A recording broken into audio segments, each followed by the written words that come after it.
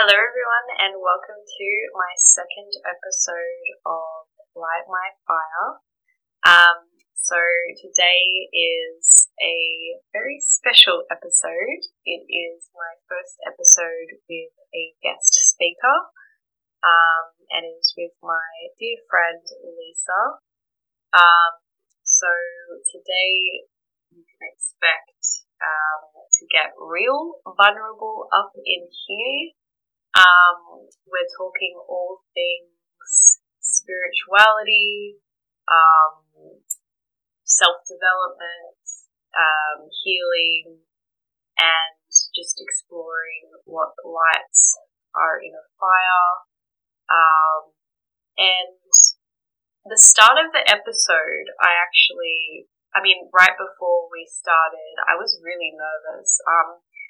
So obviously it's, as we're recording, we're in lockdown, but I actually am living with Lisa. So we were lucky enough to be in the same room together. And I was sitting across from her, and I just felt so nervous, even though I feel so comfortable with Lisa. And so I had to actually stop the recording, and I just suggested that we dance to Get Shaky. And so we danced and got my nerves out. And then the start of the recording, at the start I wanted to cut this out, but I think that it really shows a side of me that I don't usually show people, and I just thought I think it is very much a part of what I want to share with the world and encourage people to do, which is be vulnerable. And I really love Brene Brown and the movement that I feel like she's starting of this kind of vulnerability movement. So if you haven't looked up Brene Brown, look her up. Look at her TED Talk. Anyway, so the start of this episode is just me kind of having a little vulnerability moment, but I thought I would keep that in there just to keep it real. Hope you guys like this episode, and yes, enjoy. I think, I don't usually let people see me this vulnerable. It's like I put on a mask to just, I've got my shit together, but inside breaking out of being fully seen, of using my authentic voice. It scares me. It feels physiologically unsafe to speak my truth. Or what's your truth right now? My truth is that it's like that quote, speak your truth even if your voice changes. Just be yourself, But speaking to you, it feels more real. Like when I was speaking to myself, it's like I've always done this. I've always recorded myself. Mm-hmm. But being with someone else, but you have to allow yourself to go through that, otherwise you never do it. That's why I think so many people don't do it, right? Do what? Just put things out into the world. It's so vulnerable. It is. Yeah. But, This is a great way to start the podcast. This is a great way to start the podcast. Yeah. About vulnerability. Yeah.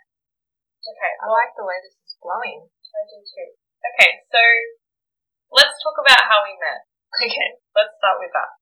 Okay, well, you go first. We met at a mystical shop called Perfect Potion. It's actually such a mystical sounding name. It is. For two mystical people. Mm-hmm. We were both working there, and apparently, according to you, which I completely didn't remember, but according to you, I was like, I don't know, you tell me, what did I say? Well, I was like way too excited. Like I was hyper excited. And like I came in and you were like finishing your shift and you just looked over it. So over it. And I was like, hey, I'm Heidi, la la, and you're like, wow, like you're really excited. just and I was like, are you enjoying working here? Like I was like full of energy and you're just like, yeah, just I was at the start, but just give it a few months. You were so over it. And I was like, oh, okay. Just telling it like it is. I don't remember that. Honestly, it's like cutting out all the bad memories. There was some interesting memories in that place. It was just so strange because it was like, to give you guys context, it was like in the airport, but it was like a hallway. No, yeah, hallway. Mm. But it wasn't really that busy. And especially like later at night, it really wasn't busy at all. So like there was a few hours sometimes where like no one would even come in or buy anything. So quiet, like so quiet. I mean, if anyone like the managers or someone who owns Perfect Potion ever listens to this, like, I doubt it, but like, I know, that's what I was thinking. I mean, you know, I wasn't in the mood to clean, so that wasn't going to happen. And a girl can only read so much about the properties of different herbs, and like you know, for a few months I was really excited about it, and I used all my free time to read on all the different plants and the different properties, different chakras, and you know, it was a big playground. And then after a few months, you get over it really quickly. Yeah. And then next door was a chocolate shop. Oh my God, yeah. So we ended up just like eating a lot of chocolate. Yep. And just going on our phone basically. Yep. So a lot of journaling. A lot of journaling, yes. And cards. Yeah. So yeah, it was a time. It was a time. And then when the pandemic started, like obviously because we worked at the airport, we lost our job like pretty quickly, and we were both casuals. So I quit because I was going to go to LA. Oh wow! To do acting, and then COVID happened, and I was like, can I have my job back? And then they were like, no. Oh my God! It's like, yeah, fair enough. Oh, okay, I didn't know that. Yeah. Okay. Alright. Yeah. So I mean, COVID really turned us around with that, like our lives around, like everyone. Mm. So you're going to go to LA to do acting, and then what happened? Yeah, and then I couldn't go to LA anymore. I think, actually, probably for good reason. Like, I didn't have a real plan. I just got a massive sign that I wanted to follow acting, and so I just like, I'm the kind of person, like, if I get a sign or a hint of anything, like, I want it straight away and I want it now. You know, so yeah, with acting, I kind of like got reminded that this was something that my heart wanted for so long, while I was working at Perfect Potion. So, this is a bit of a story. Go, we love the story. I basically have, you know, ever since I was little, I always wanted to do singing, dancing, acting, like performing, but I grew up with like very traditionally Korean parents who, you know, believed that you had to get the stable job and there was no, you know, space in life for following your heart's dreams or, you know, even having desires outside of like security and whatever. So that's a bit of context, and I would always like perform and like sing and like, you know, express my dreams, and I'd always kind of just be not seen, and you know, I wouldn't even get encouragement from my parents to the point where I questioned if I was actually talented in this, which I realize now I am, and I'm able to say that with a lot less, or, you know, maybe no shame, but I don't know, a lot less shame than I could before. Like, it was hard for me to even sing in front of someone. I haven't heard you sing really. Yeah. Well, yeah, it was just really, like, it was this part of me that I kept in the closet so much because I didn't think it was lovable. And this part of me is like, is my authentic self. So, ever since I was little, I kind of suppressed that, and even when it came to like my final school exams, I did do drama and music, and they were my top subjects. You know, I hated everything else. Like, they were my top subjects, and like, I had so much fun doing them. Oh my god, I did so well in those subjects. Like, you know how everyone thinks that art subjects scales you down? Nah, like, honestly, I scored so high in them because I genuinely was so passionate about it. If I could go back to high school, I would have done art, music, dance, drama, like all 4 of them. But back then, the teachers were like, no, it's not good to do more than 2 creative subjects because, like, some logical excuse or, fuck that noise. If I was to go back, I would do all of them, you know? Anyway, so even though I did do music and drama, I still I didn't carry that on after school. I went to uni and I studied media, and I just kind of numbed myself with alcohol and drugs, and yeah, I was just like,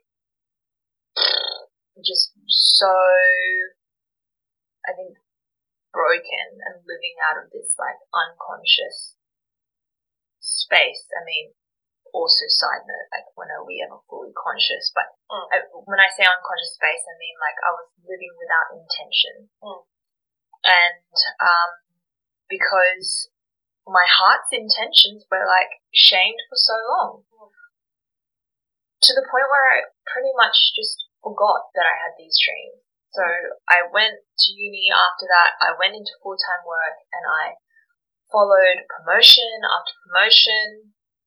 And that, you know, the Capricorn in me like loved that, chasing the promotion. And then the next promotion, I looked up at the person above me, and I was like, I do not want to be like you at all. And then I thought, like, what the fuck do I want to do? Like, who do I want to be? And then I had a bit of a mid-quarter life crisis. And oh, hi, Chili. Any noises that you hear is the lovely Chili. Yeah. Stomach is rumbling. Yeah. So, Chili. What happened? But like, Chili's just looking up at you in awe, like, yeah, Mum, tell me more. You want to know more? Yeah, so, yeah, I ended up quitting my job, and the only thing that I knew I liked at the time was yoga. And how did you find yoga? I actually started through my corporate job because I was sitting at the desk all day. I was starting to feel the impact of like not moving my body, so I started going to Fitness First, the gym, and doing the yoga classes there. And the intention was because I wanted the body of like yogis. But yeah, now the intention has shifted a lot, of course. Yeah, and yeah, so after I quit my job, which is a whole other funny story I can explain to you another time because I still need to get to the point of this story. After I quit my job, I did my yoga teacher training. I studied to do holistic health coaching, and you know, I was so eagerly trying to find like some purpose to latch onto, to like achieve something, you know. I was like, okay, I'm gonna, you know, be a holistic health coach and start my own business, and I can like succeed and like, you know, make a name for myself. Like, blah, blah, blah. I was in flight or fight mode for so long, even after I quit my corporate job.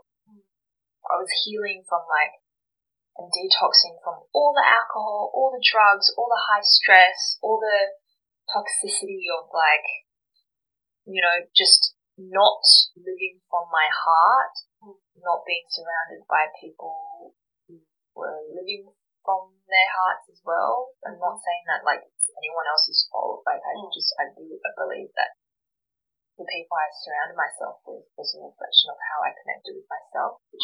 I think that's everyone. Yeah. So when you decided to leave the corporate world, was that when you saw the person above you and thought, that's not for me? Or was there another kind of moment that led you to decide to walk away? Well, okay, so we're going to end up talking about it. I think it needs to come out.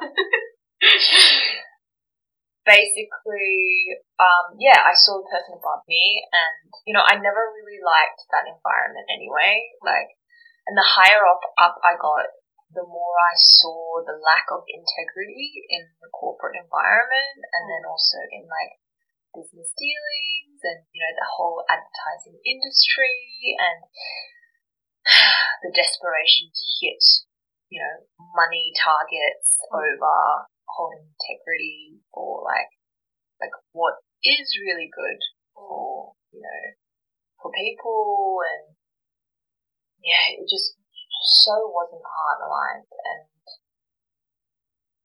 it just wasn't healthy for me. So I think I knew like it was a build up, but then also seeing the person above me and also the fact that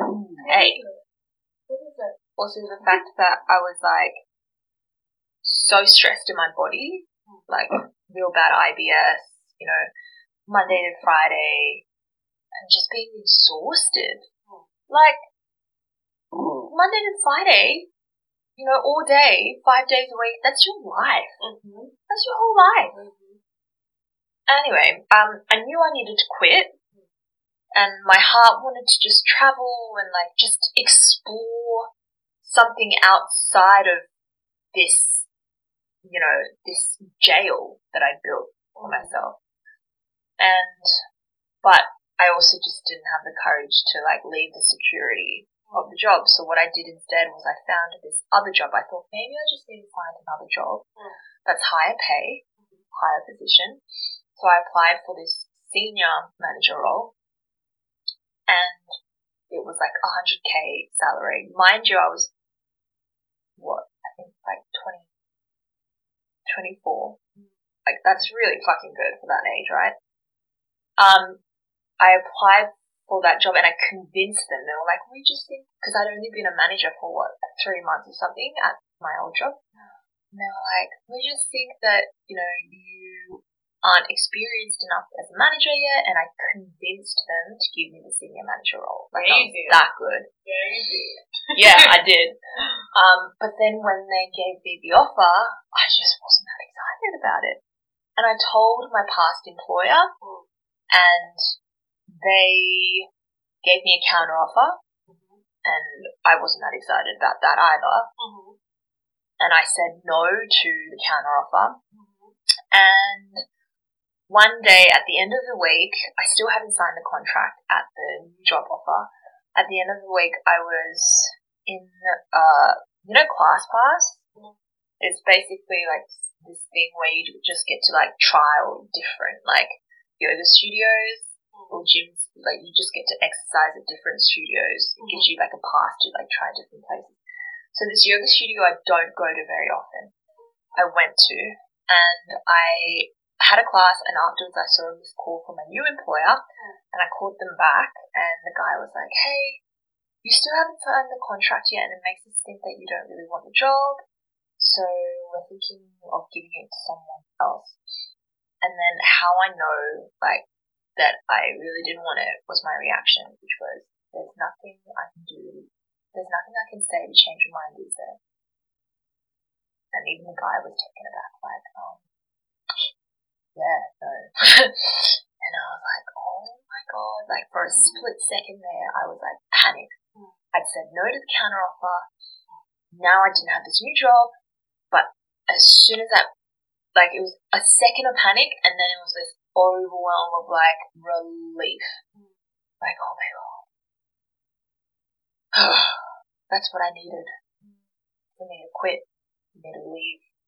Like, and the universe probably knew that I wasn't going to leave unless I followed this, other shiny carrot. And so after that moment, I mean, what were you feeling? Where were you at? What happened during that time after you didn't take both offers? So after that, I thought, okay, I'm going to slow the fuck down. I emailed all the yoga studios in Sydney being like, hey, do you need help? I can do admin stuff, whatever. And the very yoga studio I was in when I got that phone call was the only yoga studio that got back to me. And I ended up working there. Right? It's fucking crazy. Yeah. I ended up working there for 4 or 5 months, and then just slowly fucked down. It's just it's like if you were running at high speed, non-stop. If you were running on a hamster wheel, non-stop for ages, and then you hop off it, you know how you feel like you're still running on it? You got to adjust, and you're like, hey, there's life off this hamster wheel? What the fuck? That hamster's sitting on a hammock with sunglasses on next to a palm tree. What the fuck am I doing on this wheel? Legit. And I think that this is such an important time to share this story as well, because I think a lot of people, especially that have been working in corporate for so long, will be feeling this way right now, of that they have just been running off adrenaline. Because when you're in it, it's, you're in the commute, the rush hour, the rushing within work, and it is most of your life. And as you're explaining it, it's bringing back all the memories for me as well. And I had such a similar experience, because it's you're living off adrenaline, you're running, you're always running, and I really felt like that. And one moment, one day I was actually running for the train, because I was always running, right? I was always late. I just could not seem to be there on time, because my soul did not want to be there. Yeah. And one day I was running, and then it was a beautiful morning. I remember it. It was clear skies.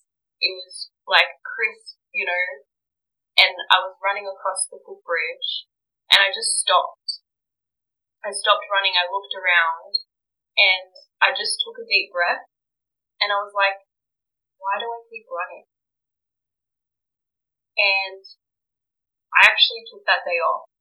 And that was the first day that I was like, I'm taking a mental health day off. I'm not sick physically, but mentally, I'm done. I need a break.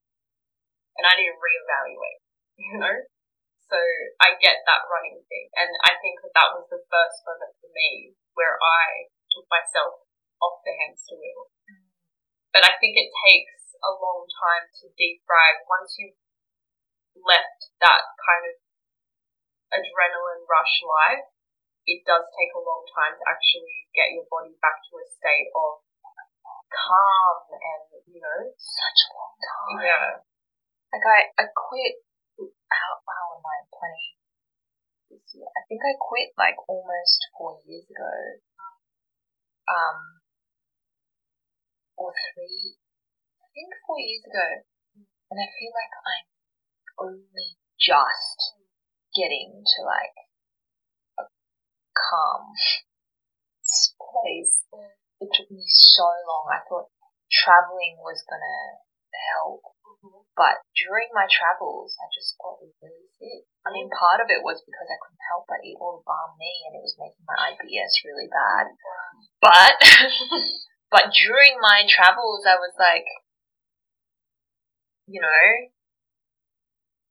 journaling every day, and doing all this self-development work, and I was highly stressed the whole time. And then I was looking into becoming a holistic health coach, and then I was going to teach English in Korea, and I was do, just super stressed out.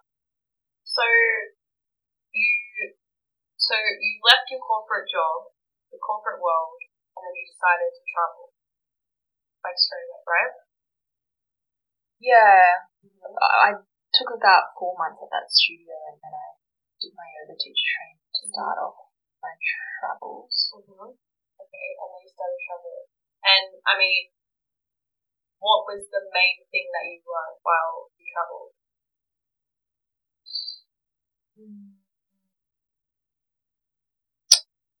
I learned that I need a strong sense of community. Like, as much as I love traveling by myself, it's so good. I also found that I was craving community and like just craving soul friendships. And in order to find some sort of closeness or intimacy, I would spend my time with people who were so lovely and great, but I would end up not doing so nourishing things for me, like end up drinking and smoking and just, all of that. I have no regrets, but I also do just, like, the lesson learned is that it's important for me to be in a strong community with soul friendships as much as I do love my independence, like traveling alone. And, yeah. So you're saying that when you were traveling, you were still rushing. So when did you realise that you actually had to slow down? Well, probably not until after the trip when I got home. Maybe even a year after the trip. Yeah, I didn't really notice that I was like rushing. And so going back to the start when you were saying that, growing up, you didn't feel like you were able to express your emotions and kind of be creative, your full creative self. So how did you kind of find that part of you again? Okay, so, well, I think with music, like, I've always done some music, and it's just a matter of, like, I haven't really been so, like, sharing of that. But I think it will be helpful to share how I reconnected with acting. So I guess, yeah, after high school, I just put acting in, like, the closet, and I was like, I've buried you now. That's it. You're done. And I was working at Perfect Potion, and I covered someone in Bondi Junction. And I was working, and I saw this girl who had a script in her hand. And I was so curious. I was like, oh, hey, are you an actor? And she was like, yeah, I am, all that. And I was like, that is so interesting. And we got to talking about it. And I said, oh, I wanted to be an actor when I was little. And she was like, why don't you do it? You know what? Like, I'll give you my phone number. We can catch up for coffee. We can talk about it if you want. She was so supportive. I love those moments. Yeah. You just meet strangers and just connect like that. Totally. And I thought, like, that was the kind of the small spark. And then the next day I was covering someone again at Bondi Junction, and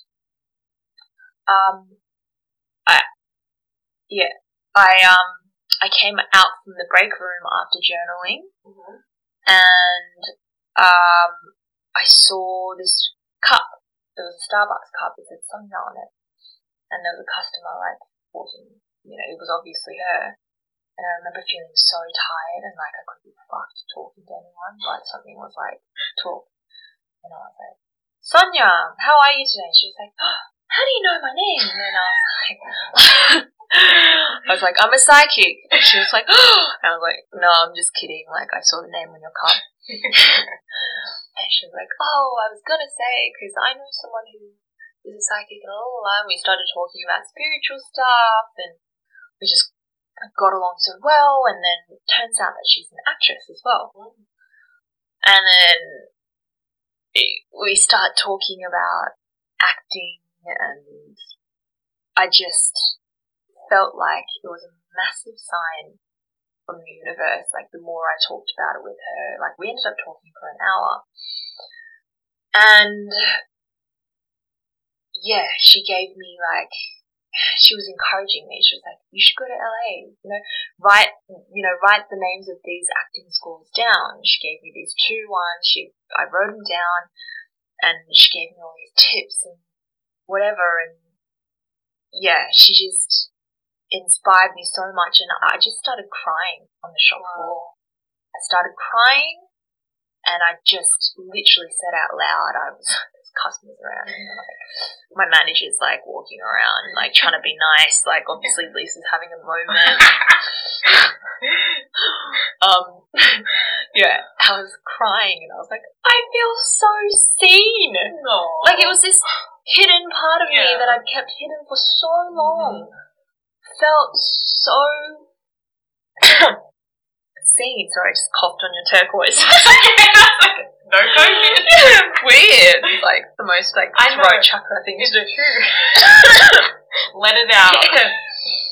Yeah, I just felt so fucking seen, and it just really touched me, and I felt really encouraged to do it. And that's why I was like, I'm going to LA. I remember that moment. In like 2 months' time, I booked my flight. I was like, I'm going. But the universe obviously was like, Lisa, this is a long haul. Yeah. But yeah, when I went home and I read my journal, in the break room, right before I met Sonia, I'd literally written, universe, give me a sign. Wow, of what path I'm going to follow. So, how has spirituality helped you on, like, through all of this journey? It's helped me because it's helped me connect to more of my true self and more of my heart, not what's been, programmed into me by other people through childhood, society, like what other people have, maybe consciously or unconsciously molded me into. It's just helped me to step into more of my own freedom to like just be who I want to be, which is ultimately love. So it's also helped me to love myself even more. I think what people are scared of is their own desires. Like sometimes it's hard, like I see people struggling to admit their heart's desires because it's a lot easier to not be disappointed than want something. And so what advice would you give to those people who are struggling to follow their heart's desires? What advice would I give people who are struggling to follow their heart's desires? Well, I think like knowing and being aware that you're struggling to follow your heart's desires is the first step, so you're already on the path. I think if you're listening to this right now, then yeah, it's a good sign. Yeah. Also, I do feel like we need to feel like grounded in ourselves enough. Okay. It's okay. Such a guard dog. Oh my gosh, I didn't realize how much he's shed. Oh, that's alright. Yeah, so okay. This is a big question. It is a big question. It is a really big question. So then let me bring it back to you then. What advice, with what the knowledge that you have now, what advice would you have given your younger self to follow your own heart's desires? If you, Lisa, now could give it to, I don't know, your 18-year-old self, what advice would you give her? Well, I wouldn't want her to change anything that she did. So I would just say, like, trust that it's all going to unfold as it's meant to.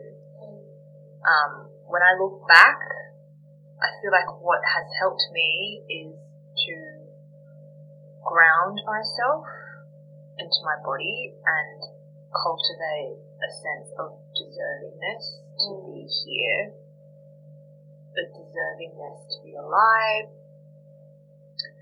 and like just all root chakra stuff. Okay, so for people who don't know what the heck you're talking about, I think we get caught. Like, I know everything that you're saying. Yeah. But, like, so I guess for cultivating your heart's desires, you're saying grounding yourself. What does grounding yourself mean for those who don't know? It means getting out of your head and more into your body. And how? What kind of things do you do? So, just to give some context, the amount of information that we're exposed to today in comparison to like the 80s or whatever is like, I don't know how many times more, but like a fuck ton more. Okay? That's a valuable measurement. Yeah. A fuck ton more information. And if you think about it, like, so we've got the programming that we've had since birth through our parents, school, people around us, movies, music, everything that we're exposed to, school, I've said school, what we read, everything. Yeah.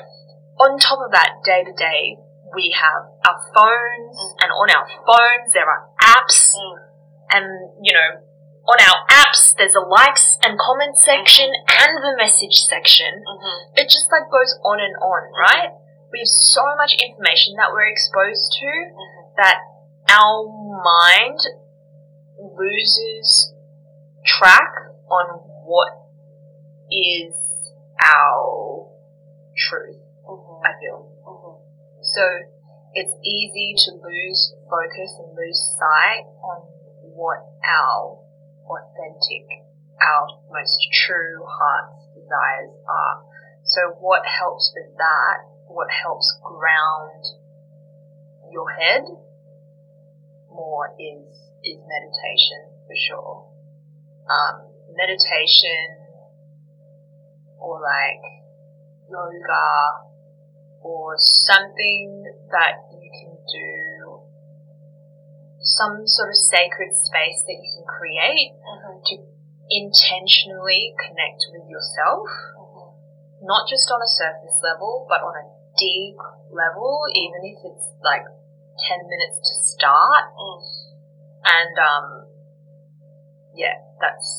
I know people say like exercise is their meditation or whatever, but I think it's easy for exercise to be quite surface level as well. Yeah. Well, I mean, like it just depends. Like when I'm running, for example, like I am definitely in my body, but like I'm listening to like pump up music. I'm like overstimulated from like all the things that are going on. Like so I'm in my body, but I'm also distracted. And then when I'm doing something like slow yoga, like yin yoga or meditation, you are fully in your body, you're slow, you're focusing on your breath. And it's completely different. It's, and I guess a question I want to ask you that, because I know that we both overthink a lot. So I think a lot of people say I can't meditate because I'm an overthinker and my brain just won't shut up. So like what advice would you give to people that are putting off meditation because of that? Well, that's even more reason why you can meditate. And so, I mean, when you first started cultivating these daily practices like yoga, meditation, journaling, I mean, did you kind of do it all at once? Like, how did you kind of start all of this? What led you to start cultivating these daily practices that grounded you and helped you lead you where you are now? Well, yoga, as I said before, was from like the gym, and I just could feel like how much better I felt mentally as well as physically, but mostly mentally. Every time I did yoga, I could feel such a shift. That's why I kept doing it. But then meditation, I started because I was super depressed, like in my ex-relationship, and I started with Headspace, like 5 minutes on the bus, and I also felt a shift in that. And then but it didn't become like an everyday routine until I had like a bit of a crazy episode from some drugs that I'd taken, and where I thought that people were out to kill me like every day. So I was on like mega flight or fight mode every single day, triggered by like the smallest things in the street. So that, like, in that space, I was like, I have no choice but to meditate every day and journal every day. It was the only way I could get through it. And it was like my mind, it was completely uncontrollable. Like, you know, the people who say, yeah, I overthink too much or whatever, I'm not denying that that's true. For me, when I thought that I was going to get killed every day, yeah, it was true. I thought too much and I couldn't control it. It was like knee-jerk reaction, like horrific, am I going to die thoughts. And something in the back of my mind was saying, like, you you have power over the mind, and that's why I meditated and journaled every day, and here I am. And beyond journaling and meditation, was there anything else that helped you get over that time? Because that must have been really hard, a really, really hard time for you, going through that internally, like, and having to still show up in the world, you know? Did you have, you know, a good support system? I didn't. So you're saying that meditation and yoga helped you through this and time? Journaling and talking to myself out loud. To yourself, wow. And like, you know, I probably had more spiritual support from, you know, the universe or whatever. Like, I saw a psych once, which is, you know, but outside of that, it was all done like by myself, which isn't something that I recommend to everyone. But what would you recommend then? Well, I would recommend, I think talking to someone is good, but I also feel like I only say that as like to keep me safe, so that, because it's like the right thing to say, like, you know, talk to a therapist. But in saying that, like, because I've been able to manage what I went through without constant therapy, I think that, I mean, also knowing you as well, you were just such a strong-willed person. Like, I've always seen that in you, such determination, such resilience, and I guess the fact that you were able to overcome that essentially on your own is fucking amazing. But I just don't think that that's reality of a lot of people. So I think that that's maybe the part of you that's saying, okay, well, a part of me also wants to say, like, go talk to someone. And I also would say that too. Talking to someone is important. Someone that you trust doesn't necessarily have to be a therapist. But talking to someone that you trust, definitely. Because not everyone is as strong and resilient as you. But you're living proof that it is possible to overcome these things. And it could have been faster if I spoke to someone. Yeah. And then, so after that kind of period, what helped you to kind of move beyond that besides yoga and meditation, like, and journaling? Like, did you do research? Did you meet new people? Like, what other kind of things inspired you to get you to where you are now?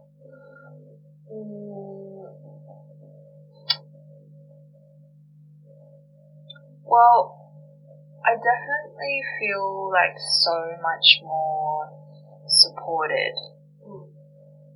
by friends that like accept me for who I am, and not just like only accept me, but like really encourage me and like celebrate me as my authentic self, who I don't need to like keep myself small for or like pretend like I'm someone else or anything. And there was a period of loneliness that I had to go through.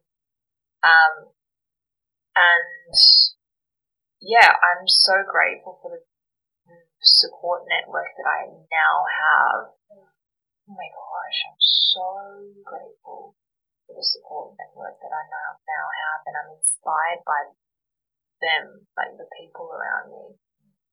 Yeah. So, what lights your inner fire?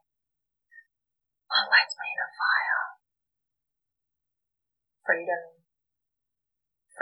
to be who you want to be, freedom to express what you want to express, to live the life that you want to live.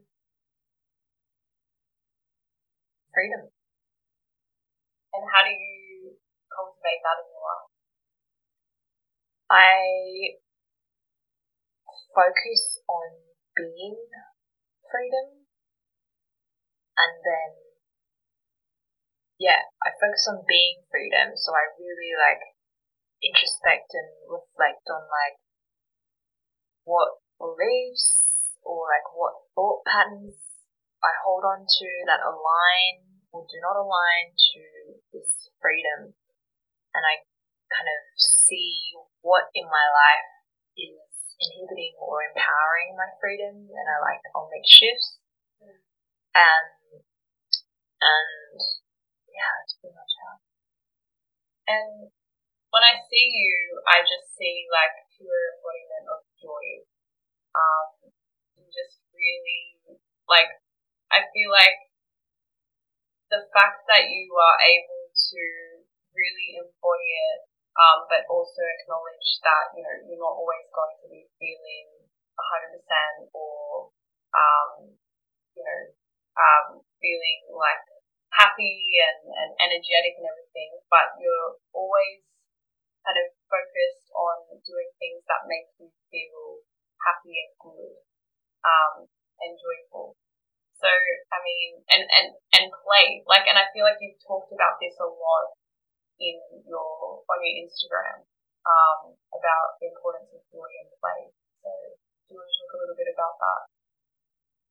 Yeah, well, I do feel like joy and play are things that come from the heart, from our inner child, and it kind of, it helps tackle any perceived problem, and it turns it into a challenge. And to bring this playful energy to it, there's more hope and there's more optimism, and then you feel like you have more power as well. What does inner child mean for people who don't know? Inner child is you as a child in your heart. And I guess it's kind of even though you're not a child anymore, you have this child part of you that still lives on in you and will live on in you forever. And it's about tending to her or his or whatever gender association their needs, and being able to see them and hear them and hold space for them. And that actually brings me back to the question that I didn't get to answer, which is how do you connect to your heart's desires? Connect to your inner child. And when I say grounding, that's more so to get you out of your head, more into your body and more into your heart, and your heart is where your inner child is. What kind of things do you do to connect with your inner child? It can be something like following my childhood dream, as grand gesture as that. Or it can be something cute, like watching a, childhood movie. Or it can be even what I like a lot is just checking in throughout the day. Just to take a moment to pause, take a deep breath, hand over heart, and just feel. And just a simple act of presence and consideration for my inner child is really powerful. And It's intense work. It is. When I started, and I guess what you're describing is reparenting, right? Yeah. So when I started this, I don't even know how I started this, and I want to know how you got into this. It must have been, one of the podcasts, the many podcasts that I've listened to, and it's intense because there's so much emotions that can come up when you first start looking into connecting with your younger self. Yeah, so I mean, firstly, how did you hear about inner child work and reparenting? And I mean, what advice would you give someone who is curious about starting this kind of work? I think, well, the first time that I consciously remember being exposed to inner child stuff is through Lisa Phillips' To Be Magnetic. And the way that I would recommend for people to work through it is find the resource that best suits you. If it's a book, something like Dr. Nicole Pera has a book called How to Do the Work, and even her Instagram is a wealth of knowledge. Yeah. The holistic psychologist. Yeah. And then there's other things Lacey Phillips To Be Magnetic, or even working through it with your therapist. Or I think for the spiritual people out there, the language would be ask the universe, set the intention, and ask the universe and see what follows through. Or for the non-spiritual people out there, it would be set the intention of doing the work, ask yourself in your heart, and trust the answer that comes through. Trust the answer that comes through, and then try that answer, and if that doesn't work, then it's okay. See what else comes up. Try another one. Don't expect it to be easy, or don't expect it to be whatever method or tool that comes up to be the perfect fit right away. Yeah. And what about the non-spiritual people who are kind of exploring?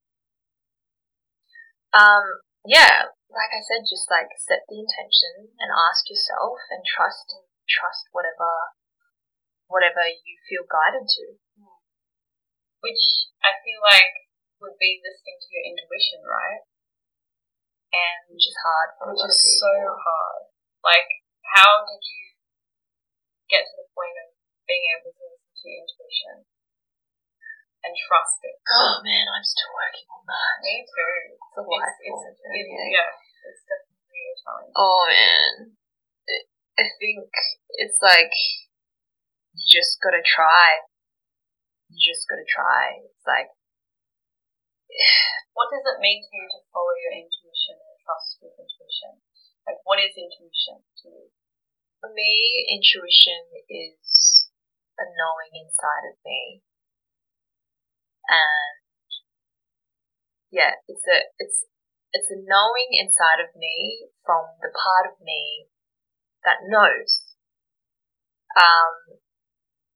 and has the best intention for me. The part of me that is a lot more aware, and trusting and following intuition is instinctual as well. I think we've talked about intuitive cooking before, right? So I really find that intuitively cooking has helped me follow my intuition, because it's I feel like my body, by what I am craving, is telling me what I need, and then from that as well, kind of not following a recipe, just kind of having a bit of fun with it and playing around and experimenting has not only helped me follow my intuition, but also like play and connect with my inner child. And I think like you're an amazing cook. Like if anyone follows Lisa on Instagram, they will see like how good of a cook you are. And actually, I'm lucky enough to have tasted your food, which is amazing. So, how did you? Have you always been like interested in cooking and like intuitively cooking as well?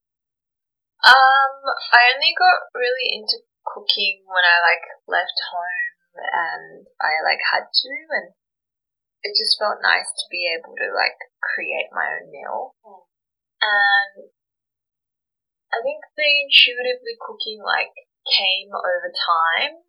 Like I had to first get comfortable with, you know, the steps and the procedures, and then once I had that sense of structure and stability, then I could allow for the creativity and the intuition and all of that to flow through, which is very much like what I'm suggesting when it comes to Heart's Desires, like to bring in some sort of structure and stability so that your intuition and your playfulness can come, your emotions and your intuition can all like, you need to create a safe container for you to dance and explore freely.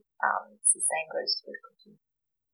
So it's like, it's a balance between structure and flow, right? Because yes, you need the structure, but then you also need to allow yourself to just be and meet yourself where you're at and kind of go with it. So how do you find that balance, you know, of structure? It's hard. It's hard. Maybe I feel like it kind of sounds like masculine and feminine. Yeah. Right? I guess it's a bit instinctual, like just what feels right in this moment, right now.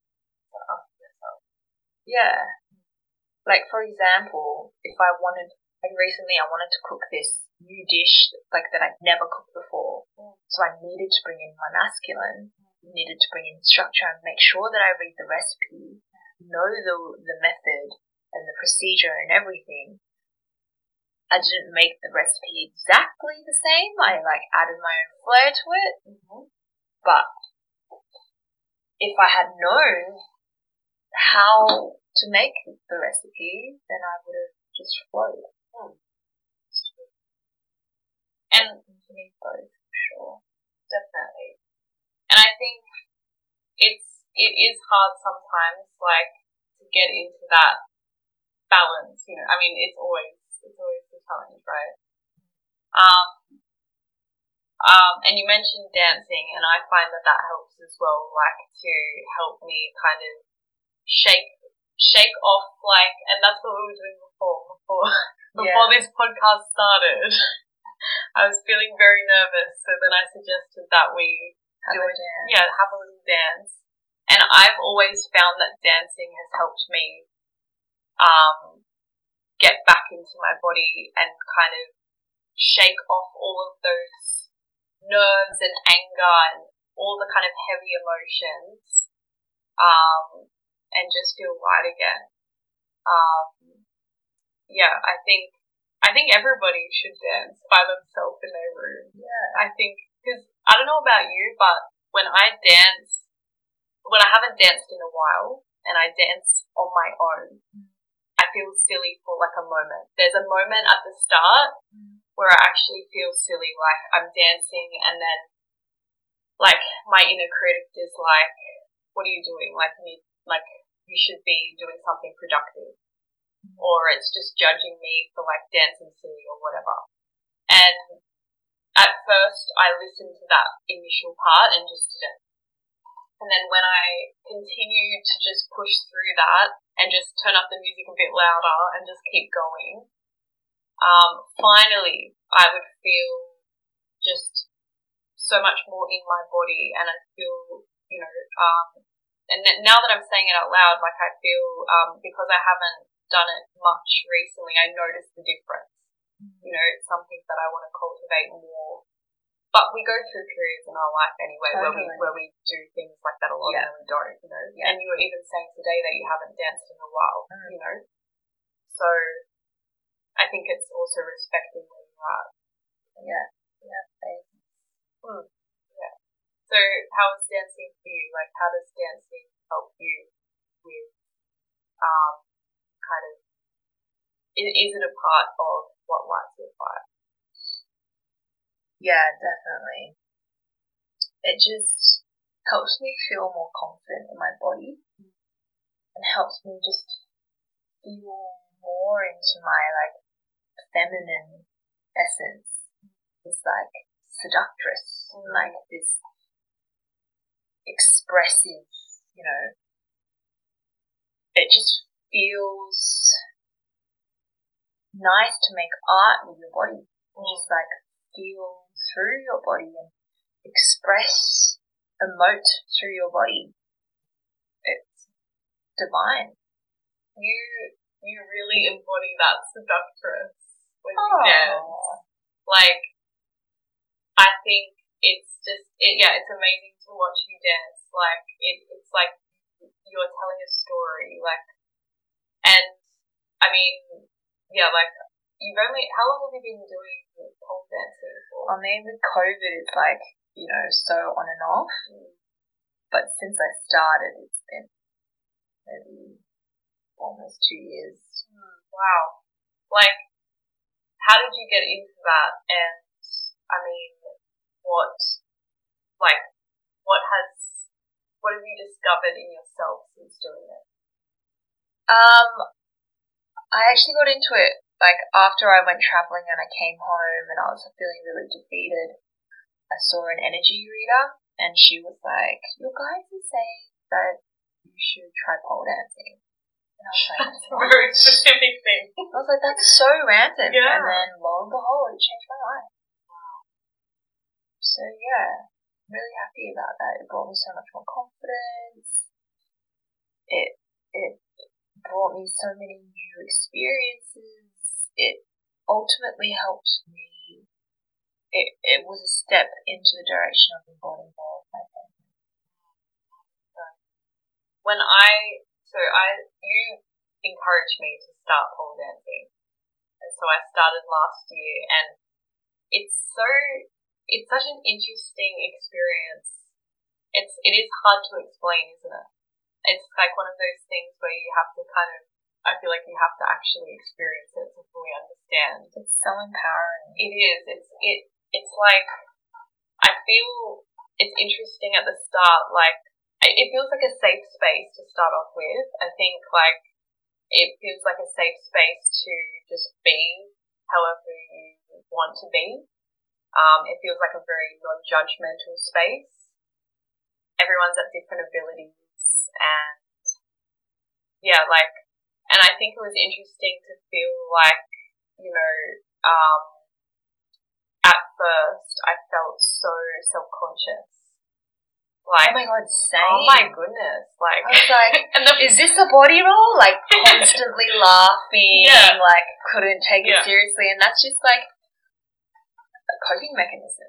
Well, it is. Nervous laughter. The laughing. And I feel like I'm still at that point, but then, like, I see you when you're, like, just doing your thing, and I'm just, like, mesmerized. How did you get from the point of laughing at yourself to actually embodying that and, like, just being the seductress? You know? Definitely practice. Yeah, just doing it over and over again. Yeah, definitely that. I mean, yeah, that's all you can do really, is just keep doing it. With everything, right? Yeah. And then now there's a pole downstairs. Yeah. In the living room. I think, like, speaking of pole dancing, it's also important to acknowledge, like, where it comes from, which is from, like, the sex industry. It comes from strip clubs, and I think, you know, a lot of people can kind of try to dismiss the fact that it comes from that, And it's quite interesting because when it comes to pole dancing, like, look at the way we talk about it. It's obviously something that's so empowering. And when you think about, like, strip clubs or, like, women dancing in that manner, it's been, it's been cast into the shadows and, like, labeled as taboo and suppressed. When it's this empowering tool, it's quite interesting, like, how it's been suppressed for so long. Did you feel any shame whatsoever when you started pole dancing? Oh, yeah. Yeah. For sure. I was looking at my pole dance teacher's, like, thong in my, like, face doing the warm-up, and I was like, whoa, this is a bit much. And you know what? Even before I started pole dancing, I remember watching a video of this girl I used to work with in corporate. This was when I was in corporate. A video of her pole dancing, and I was like, is she serious? Like, is this what she's doing? Like, I was 100% slut shaming, and I was like, just so in denial of, that part of myself. How did you get to the point of accepting that part of yourself? Practice, doing it again and again, being seen doing that, seeing myself doing that. Was that easy for you to, like, just by practicing, it was easy for you to get to the point of not shaming yourself or other people? It's not like I really did pole dancing with the intention of, like, reducing or abolishing my shame.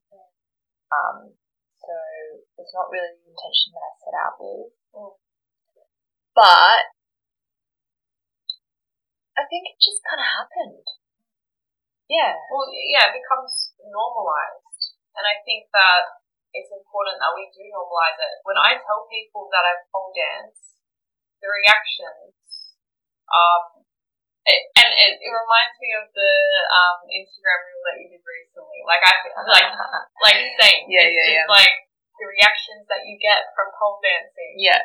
And it's funny because it's just like, it's so normalized for me now that when I say it to people, I'm like, oh yeah, like I pole dance, and then they're so shocked, and I'm just like not impressed. Like, the shock factor, it's just like, why are you acting like that? But I think we have to remind ourselves of, like, we were like that before too. Totally. And we have to remember that if you haven't been exposed to it, it can be shocking because that's how we've been conditioned to view these things. Yeah. And especially coming from, like, I went to, like, growing up, I was in a Christian schooling, So this kind of thing, for me to even allow myself to get to the point of pole dancing for exercise, I actually had the thought maybe like 4 years ago, but it took me that many years to build up the courage to even go. Yeah. And I needed the help of a friend, you. Yeah. To encourage me and normalize it for me. And I think what solved it was when you brought in your heels. And I was like, damn, I love these. I still haven't bought my own heels yet, but I want to. They're just so cool. Yeah. But it's helped me a lot to shed a lot of shame. And I think, let's normalize this. You can borrow my heels. What size are you? 38. I think I am too. Okay. Perfect. So I think that we should wrap it up soon. I want to give you some rapid fire questions. Like, I've already been asking you a lot of questions, but this is going to be like quick questions. Okay, here we go. What is your most treasured memory? Oh my god! I'm sorry, this is meant to be rapid, but like, fuck. Like, whatever comes to you. Okay, my most treasured memory is, I don't know, my first ever memory is, like, the earliest memory I have is when I was 3 years old. and I was in one of those like baby chairs with like the table where you can eat stuff off that swung as well, and my mum and dad were having a disagreement about whether or not they were going to feed me these spicy instant noodles. That's the first thing that popped up to my head because it's the first memory that I have. I don't know if it's very treasurable. Can you even feed? Like, yeah, I mean, like, babies have spicy food. I don't know, but it's like that was the beginning of my love affair with these Shin instant noodles. Have you tried the Shin? Oh my god, I gotta try it. it's a killer. It's so good. Like I haven't had it in ages because of my gluten intolerance, but like I dream about it. Anyway, oh my god. Okay, next, what does friendship mean to you? Friendship means being able to be completely yourself. And being able to completely be honest and hold space for the other person in all of their light and all of their shadow, which means basically in all of their good stuff and in all of their bad stuff. Yeah. Not just like what happens to them, but their traits as well, like for all their good qualities and for all their annoying qualities. Yeah, definitely. yeah. And being able to be honest, not just with the other person, but also with yourself about like, what am I projecting? What are my needs? How, like, you know, and actually asking for them instead of like not communicating them and then like letting yourself and the relationship, you know, get moldy and nasty. Moldy and nasty. Yeah. Gotta keep it fresh. Love that. Yeah. And also like just fun play. Keep it fun. Yeah. What do you feel most grateful for in your life? I feel most grateful for the way that my life has evolved, the way that I have evolved, and I feel most grateful for myself, that I set the intention for change and that the universe and life has supported that. That's what you feel. Yeah. I'm grateful. Thank you. Thank you. Where can people find you? What's your Instagram handle?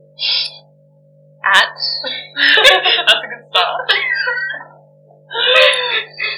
Hwangouts. It's HWANGOUTS. Like hangouts, but with my last name, Hwang. And what can you expect on your Instagram account? Oh my god. Honestly, Chili the dog. Yeah, Chili. A full mixed bag, honestly. My acting stuff, some dancing stuff, some music stuff, some yoga stuff, some soul scribbles, some me talking about life. Yep, some cooking. Love it. Oh my god. It's a mixed bag. Yeah. Alright. Spirituality. All of it. All good things. Okay, well, thank you very much. I'm glad that we can actually be here together in person. Because you're my roommate now.